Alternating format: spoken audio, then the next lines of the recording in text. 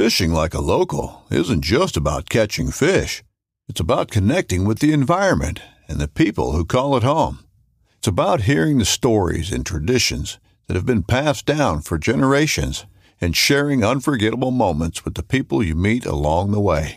Fishing like a local is having an experience that stays with you forever. And with Fishing Booker, you can experience it too, no matter where you are. Discover your next adventure on Fishing Booker. This upcoming concert season will be all about the boots, and Tecovas is your stop for the best in Western style. Tecovas has seasonal and limited edition offerings this spring and summer, including men's and women's boots, apparel, hats, bags, and more. All Tecovas boots are made by hand in a time-honored tradition with timeless styles that are always on trend. And Tecovas has first wear comfort with little to no break-in period. It's hard to find this level of comfort paired with this level of style.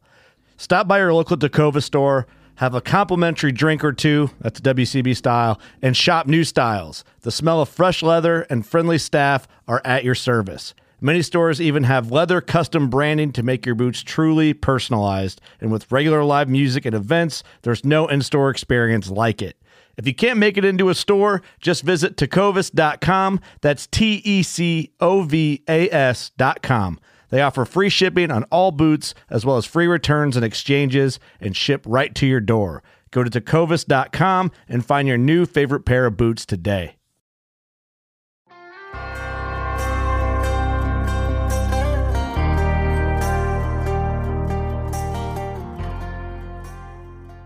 This is the Colorado Hunting Hub podcast, where we cover hunting in the West, but mostly hunting in the destination state of Colorado.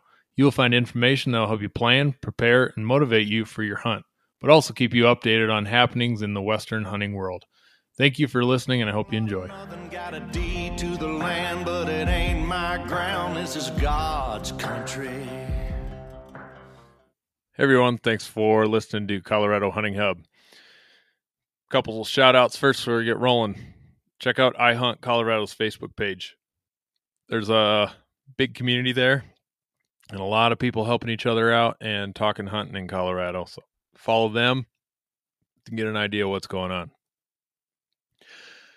Click the link in the show note description there to get yourself in a drawing for Onyx Hunt giveaway. I'll give one of those away every month or so, and or I might just give one away randomly. I don't know.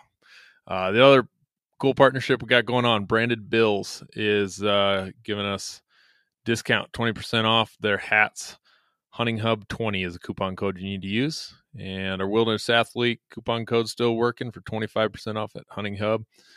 And then Big Agnes is doing a lot there. Just had a little blog post that we did that was really cool, really well done. So I posted that on my social media.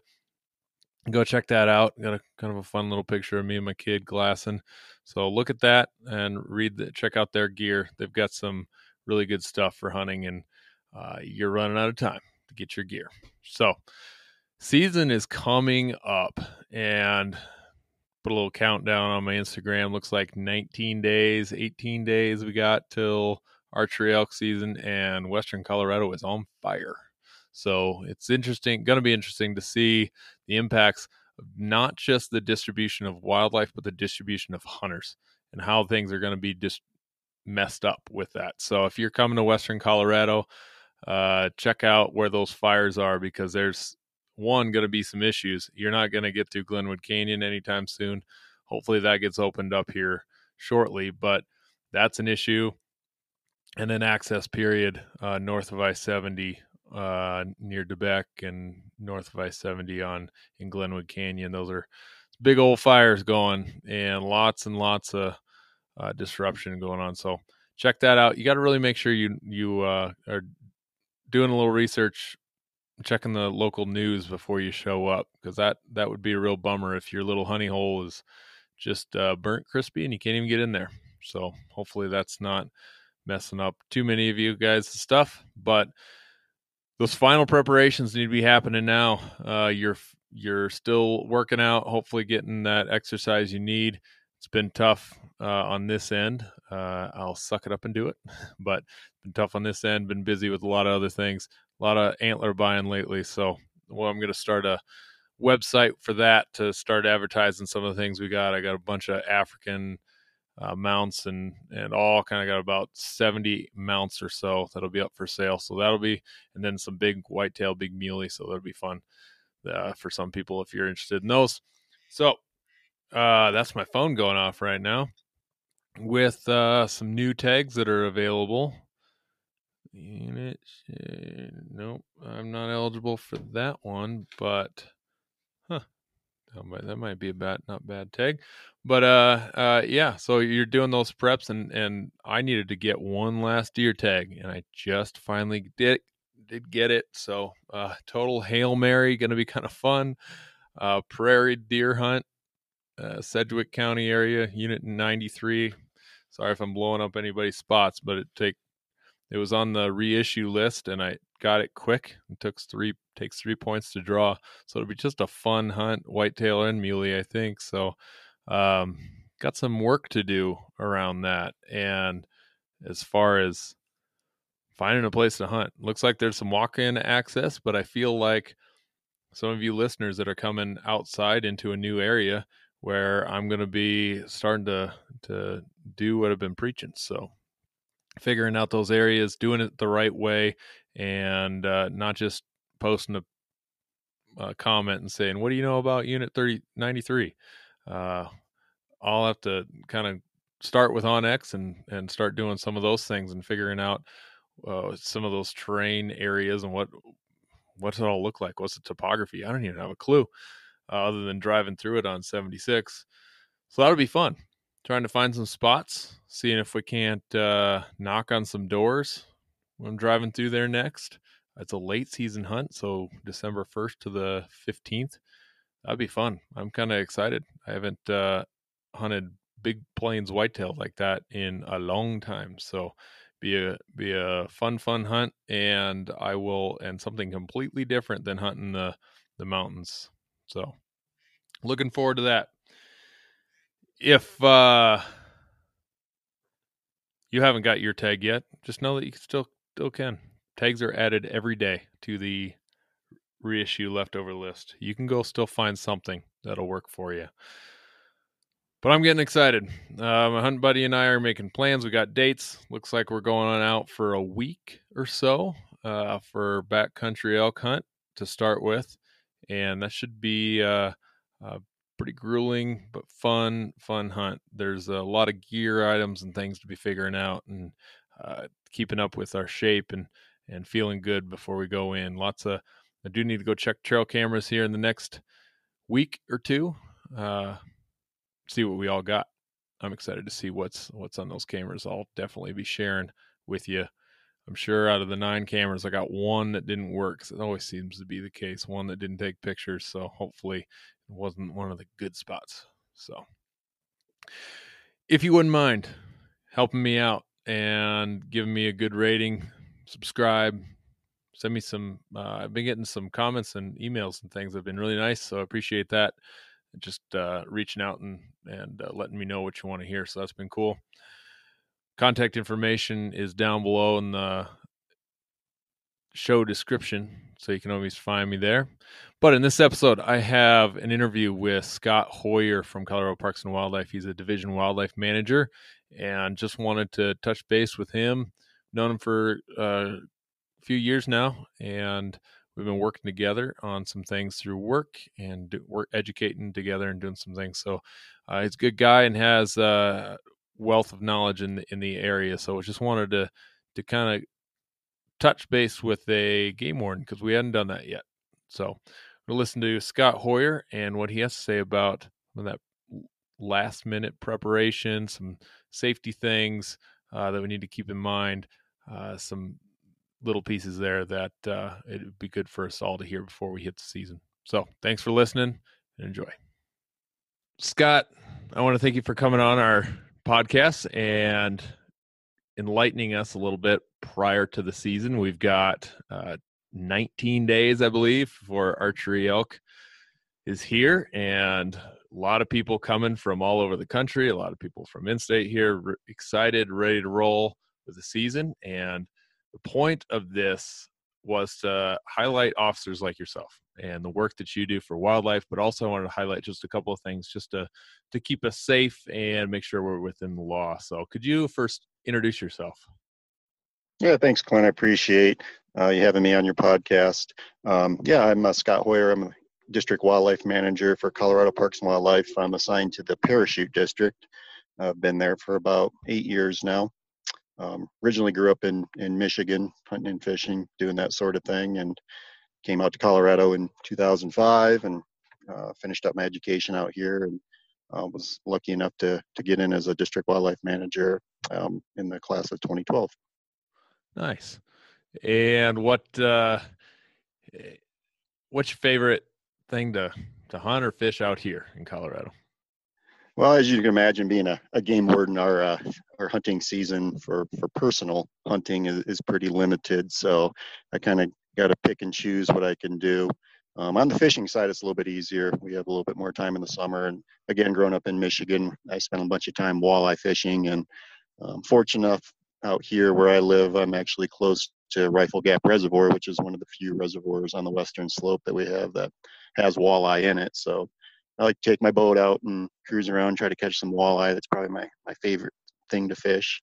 As far as hunting is concerned, I love archery hunting. Grew up doing that, and love chasing the elk around in the mountains in September. It's a little bit quieter for us as game wardens and for archery season, just because we don't see as many violations as we do during the rifle season. So I can get a little bit of time to get out and hunt during September. One of my other passions is I've developed over the last couple of years is hunting for bobcats.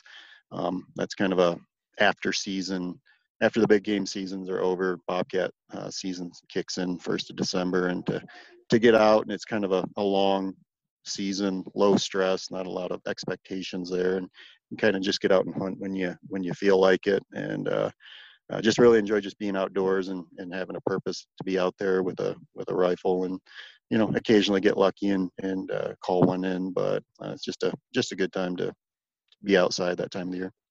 Yeah, I've never done that. Calling in coyotes, bobcats. Never done that. Or been successful with it. So that's pretty cool. That was always something I had thought about in my career path. I was more so interested just sticking on the biology side of things, not really interested in the law enforcement. But if anyone is listening that's interested in the kind of career path portions of that, that was always a concern. You can't get in the field.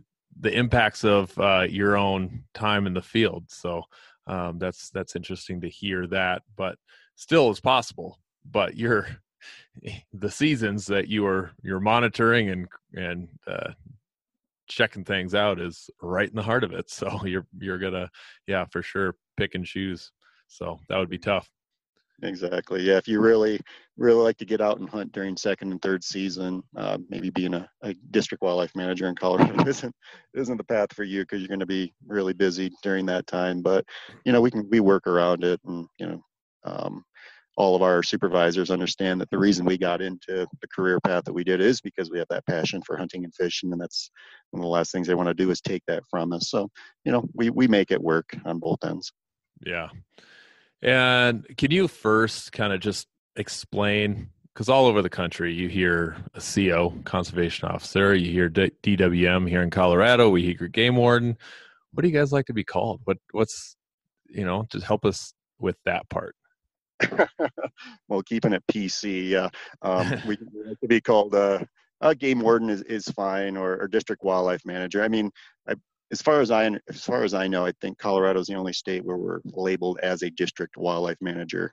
I think most states, like you were saying, it's conservation officer. That's what we called them back in Michigan. Game warden's kind of a universal term for what we do. But the reason I think that we're labeled as a district wildlife manager is because I think the conservation officer and game warden implies that you're mostly just doing law enforcement.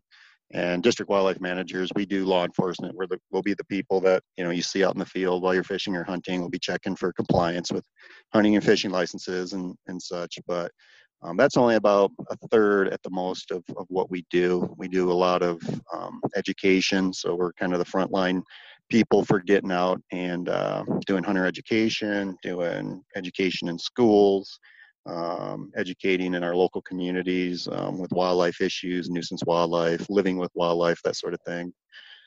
So in addition to education, we also have the wildlife management piece. And so we're all trained biologists.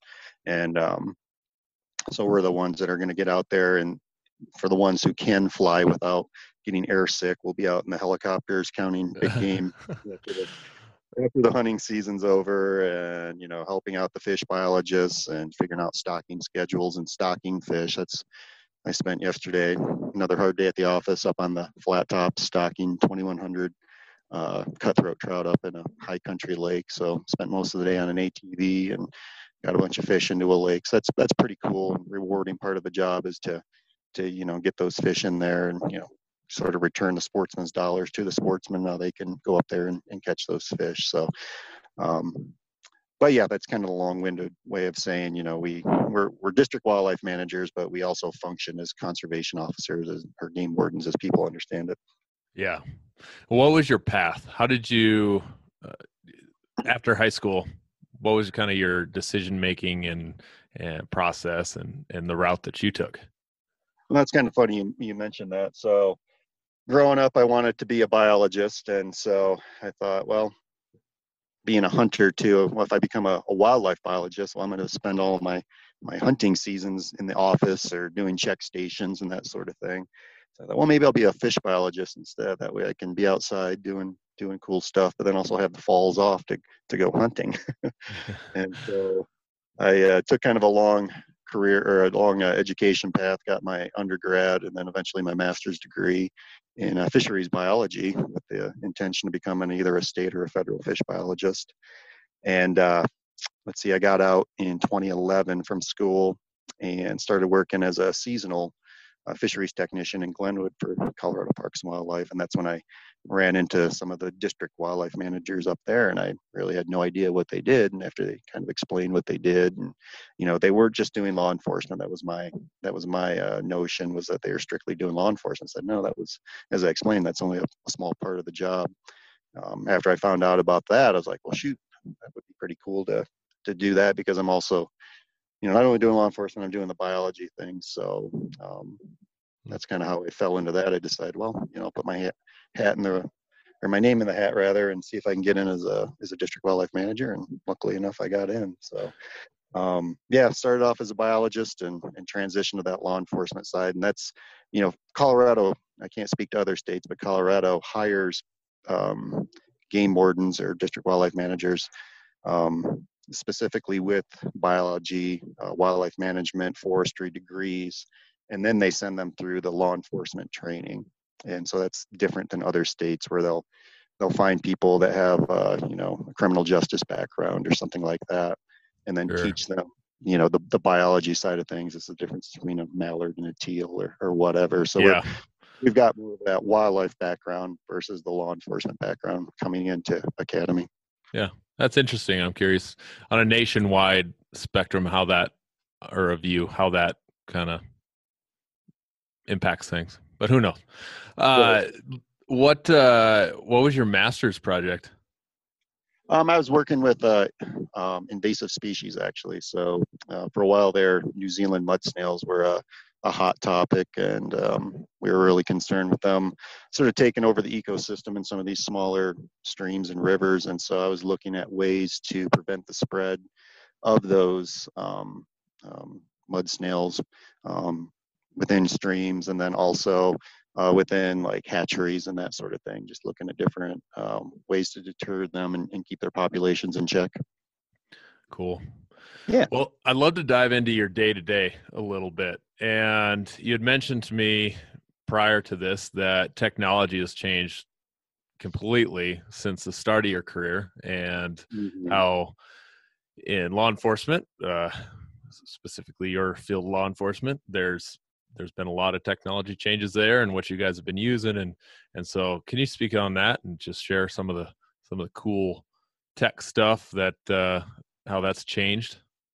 Yeah, I mean, one of the big things from, when I was growing up, you'd see a deer track on a trail and you wouldn't know what kind of deer made that, or, what it looked like. But now we've got trail cameras, and, they're affordable, and it seems like everybody has them. And kind of one of the new technologies is that the live action trail cameras, where they actually send you either videos or photographs to your phone in real time. And so that's been one of the issues we've run into. And we actually now have a statute on the books preventing live action cameras from being used during the hunting seasons here in Colorado.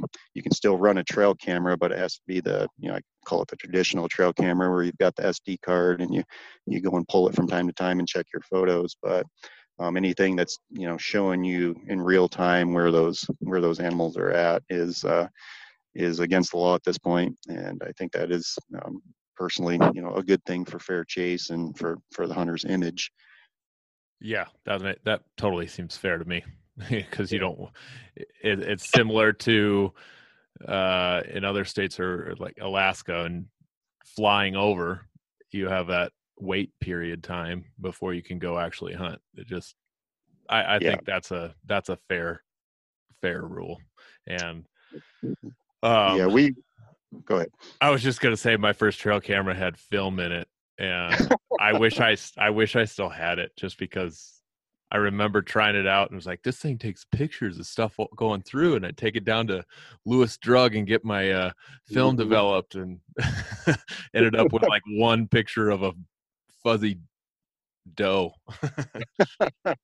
Yeah, it's amazing how quickly technology changes, and I think we're at that part of the curve where it's just exponentially changing, and so staying ahead of that, because we're not making more habitat. It's hard to maintain those wildlife populations, especially here where we've got more and more people coming to the state. And so we've got to kind of, I guess, in a way, to level the playing field, not allow technology to get ahead of what the resource can provide. We can only kick out so many fawns and so many elk calves each year, and if we don't sort of keep our technology in check to some degree, we'll see the hunter success go through the roof, and then that's going to negatively affect our elk and deer and other big game populations. So it's just always a balancing act between what's good for fair chase versus what's what the hunters are demanding and are looking for, and you don't want to end up being one of those states or one of those agencies where you just say no to everything. You have to make some concessions as technology evolves, but it's just a balancing act, and it's one of the challenges of the job. Yeah, because any gear company, outdoor company, is going to try and make a buck on something new, better, greater, whatever. But in all actuality, does that affect that fair chase? So that's a fair point. And I like that, similar things of attachments on bows to range find, specifically the range finding sight, those sorts of things. I like that we don't have scopes on muzzleloaders, at least making that a little bit more primitive, and because otherwise we could reach out and poke at 300 yards with the right muzzleloader. Just trying to have some of that balance. I'd agree with you 100% on that. Yeah. Yep. All those seasons were sort of created as a quote unquote primitive hunting season, primitive weapons. And that was back in the 60s and 70s and 80s. And now, as technology marches forward, you can, as you said, reach out and with the right equipment, shoot a deer with a muzzleloader at 300 yards and kill it and that's not really primitive. So again, you're affecting. Yeah. Yeah. What else have you seen tech wise? I know we've had drones in the last, I don't know how many years, and what else have you? Yeah, drones is a big one. Just again, sort of with the trail camera thing, they're becoming plentiful and cheap, and people want to record what they're doing and put it on social media, and that's another subject. But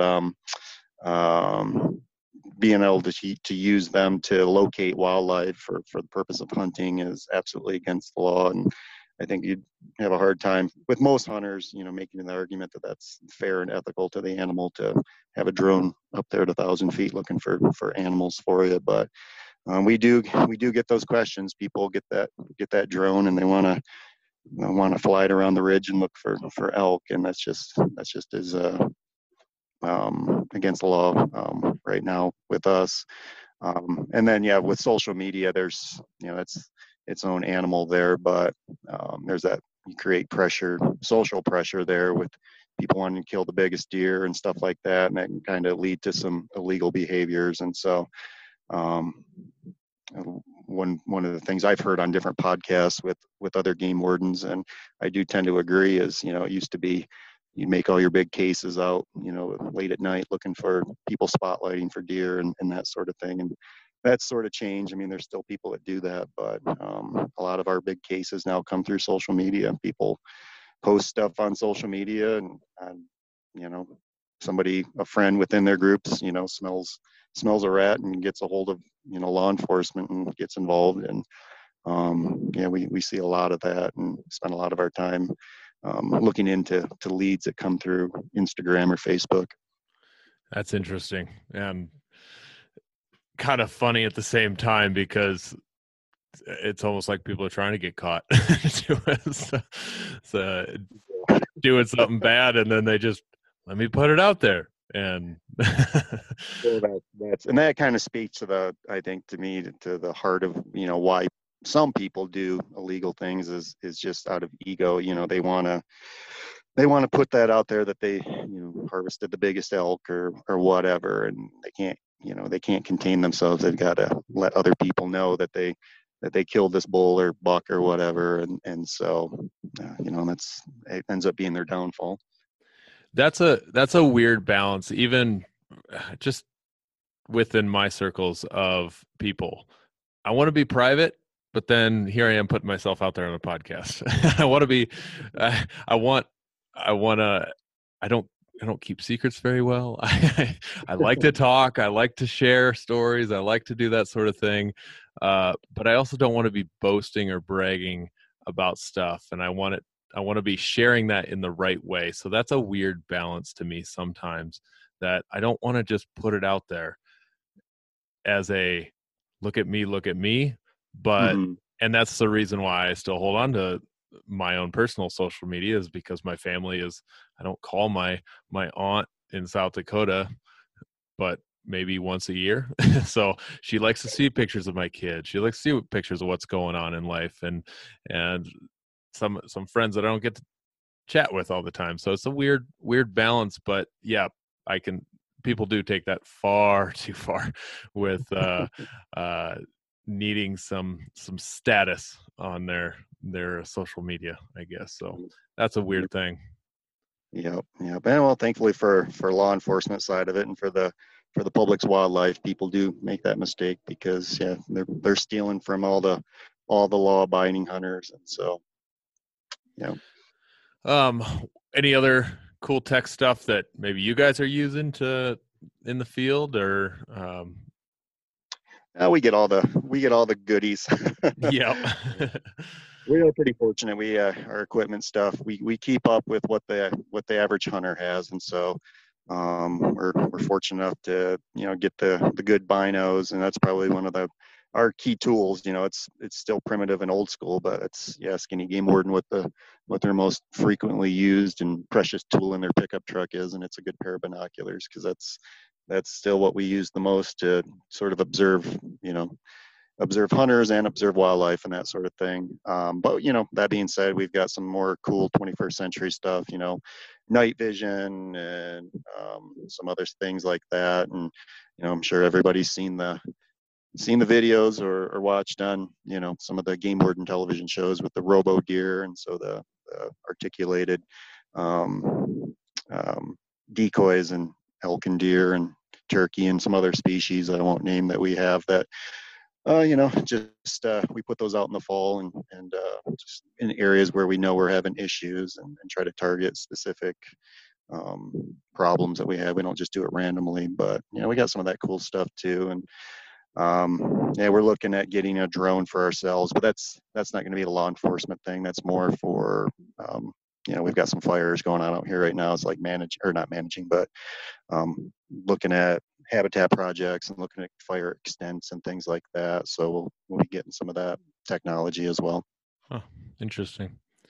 So we got 19 days, 18 days for archery season, but we've got our very popular over-the-counter second and third rifle elk seasons as well, not far off. So what are some of the common mistakes that you see folks make? And I've got some listeners all over the country that are coming, and with those few people that are listening, share some things to make sure that they can be within the law. Obviously, should have been reading the regulations book, but let's highlight some of those just to make sure we can be safe.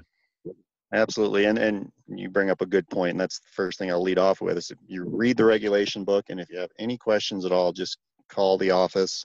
You look inside the front cover of our reg book, it has all of our offices listed, phone number, and they'll be happy to answer the question. If it's more specific, to a specific area where you're planning to hunt, if you have questions about boundaries or whatever, they'll get you the phone number for the particular district wildlife manager, and we're happy to answer those questions. So by all means, don't be shy, just make that phone call. And it's better to make that call ahead of time as opposed to get out here and either get in trouble or at least be out hunting, and always have that in the back of your mind that, oh, am I screwing up right now, and not be able to truly enjoy your hunt because you're a little bit on edge. So anyways, I'll lead with that.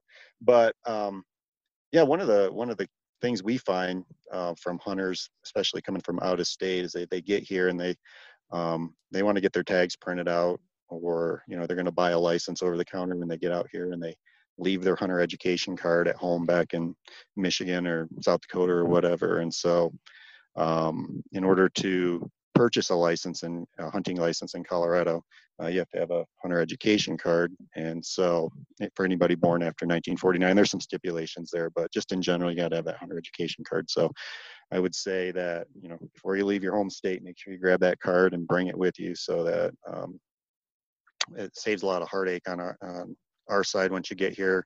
It isn't the end of the world if you don't have your hunter education card when you get here. We just have to you jump through some hoops and call your particular state where you got your card and verify it. And that's going to be dependent upon whether or not they can find it and whether or not we are open and can make that phone call. So, and miss opening day most likely, or miss some valuable days of hunting, which exactly. would be. So make sure you throw that in your pack. So that would be the first thing. And then, once you're out here and actually hunting, a lot of our folks that come from out of state are public land hunters. We're blessed in Colorado with a tremendous amount of public land. With that being said, we do have some private property interspersed with our public land, and oftentimes, the game can be found around the edges of that private property. They're going to and from public and private. So one of the big ones we run into is trespassing. And oftentimes that's just a matter of the person not knowing where they are, not doing it maliciously or anything like that. But it is one of those things where if you do get caught on private property and you're trespassing, we have to deal with that. And it's sort of up to the landowner whether or not to press charges. But it's not a situation you want to find yourself in. So it used to be, you had to be really good at reading maps, and then it morphed into having a handheld GPS, and now it's, anybody with a smartphone, and that's practically, 90% of people, it seem like, have a smartphone these days. You can get an app on your phone that shows public and private lands and where you're at in relation to those. It basically turns your phone into a GPS, and it's super cheap. I think the app I use is like $10 a month, and so I encourage all my hunters that are coming from other areas to get that app on their phone and just keep themselves on the right side of the fences out here while they're hunting. And I saw just yesterday an email from CPW about the new trust land properties that opened up, and I'm sure Onyx and Base Maps will not have those updated, but yeah. It looks like the handbook, the public land handbook or can't remember the name, but the CPW Hunt Atlas will have that on there, and in that publication they'll have it in there. So there's a lot of property, and it looks like in our area it kind of seemed more like Moffat County grabbed a ton of that. So not so much your region, but lots of new public land. So that's kind of cool. That is pretty cool. Yeah, especially out on the Eastern Plains too. So a lot of that trust property is out on the plains, and so that's going to open up a lot of opportunities for big game, and then also your pheasant and small game stuff too. So that'd be pretty cool. Yeah. But yeah, the other thing I was going to mention too. So we're living in the time of COVID right now, and so some of the U.S. Forest Service and BLM campgrounds are closed, and so I would sort of have or caution people to not assume that they're going to be open when they get out here. And we're talking like the actual formal campgrounds with the the designated places where you camp and the bathrooms and that sort of thing. And so, if you are planning to stay in a campground, maybe make that phone call beforehand and make sure that that campground is actually going to be open. There's a lot of opportunity for dispersed camping, both on BLM and Forest Service, but trying to find a place to set up your camper, depending on the size of it, and then you don't have the bathroom facilities or running water or whatever. Some people shy away from that, but looking into that would be pretty smart on the part of an out-of-state hunter. And honestly, I prefer that. I got the camper hooked up right now, going up to Vega for the weekend, and I am actually camping in a campground, and it's kind of weird. I wish I was maybe 10 miles back there, a little further, but I guess that's what I'll do because it's so much more fun just to be completely off grid. Takes me a little longer to level the camper out, but it's fine. But everybody has their different preference.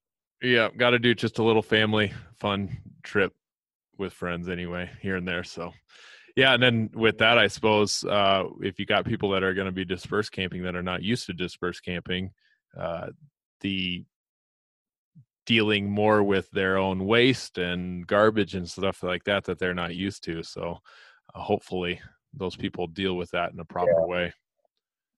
Yeah, and I will, I tell all of our dispersed campers, I tell them to be bear aware. That's our motto here in Colorado, because we do have a pretty healthy population of black bears. And so, keeping your camp clean, not having a barbecue setting out while you're out hunting, or your trash exposed while you're away from camp, or even while you're in bed sleeping at night and your trash is just out there attracting wildlife. So be smart about that.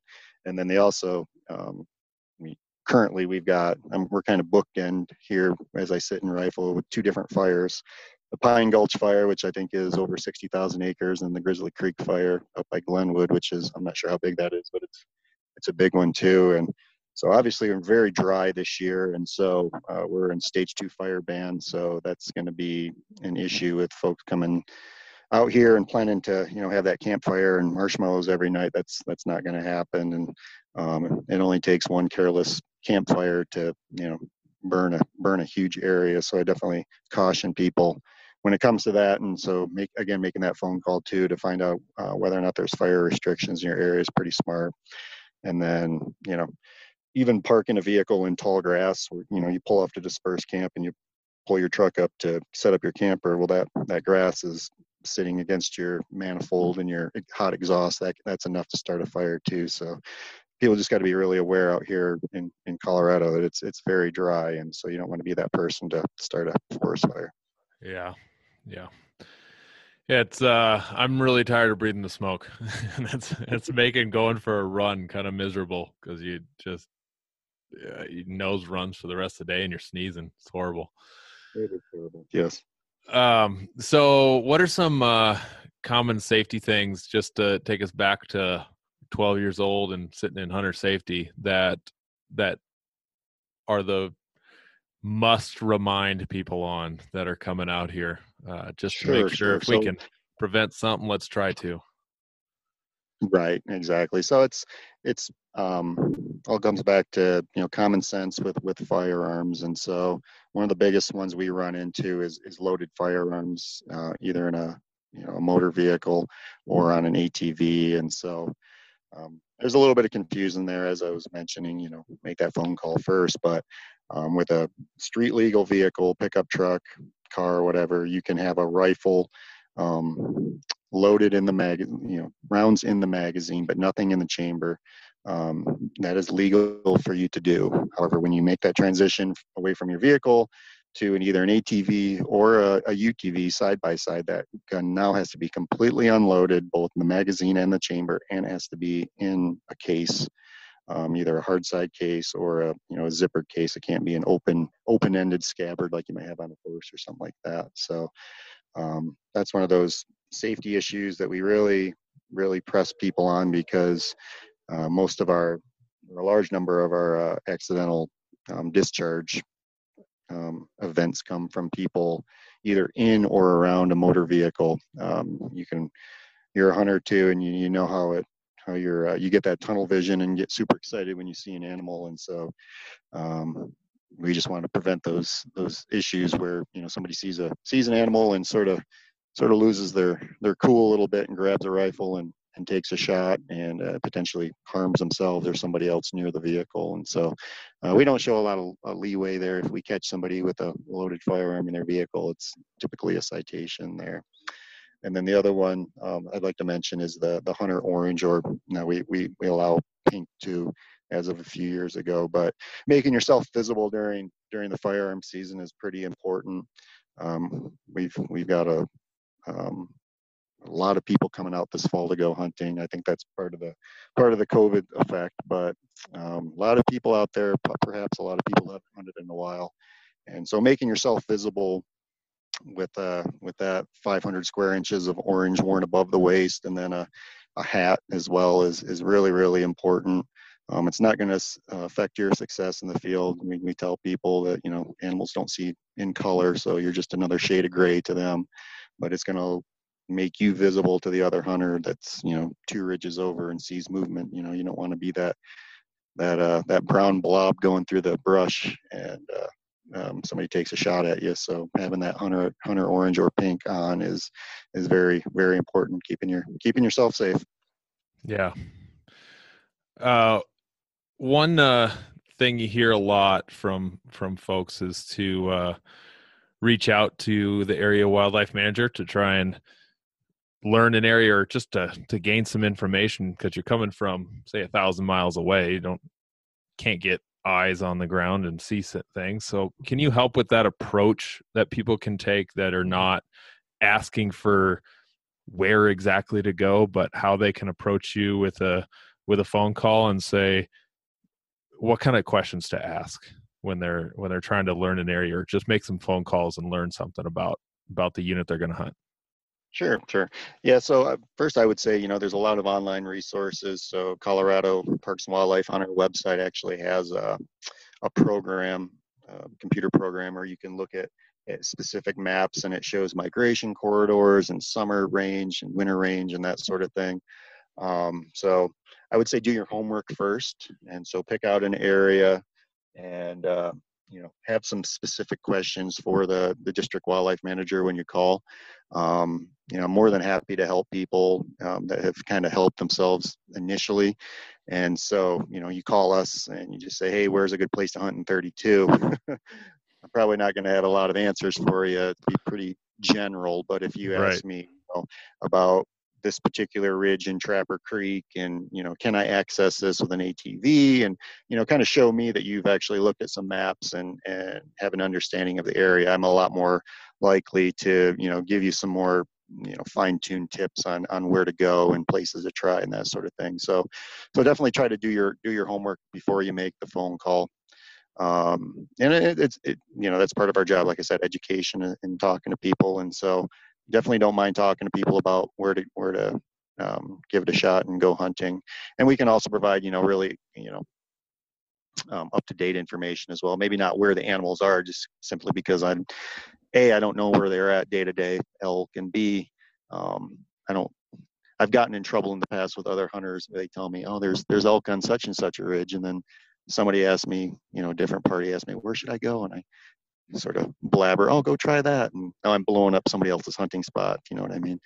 And so I'm not going to give you like super specific stuff, but we can give you like I was saying, there's forest fires out here, or there's closures on particular roads because of the fire and that sort of thing, or campgrounds are closed because of COVID. We can give you that information that you're not going to be able to necessarily get back in Illinois or whatever. So, but yeah, just like I said, look at the maps first, and then have some specific questions for us. That goes a long ways.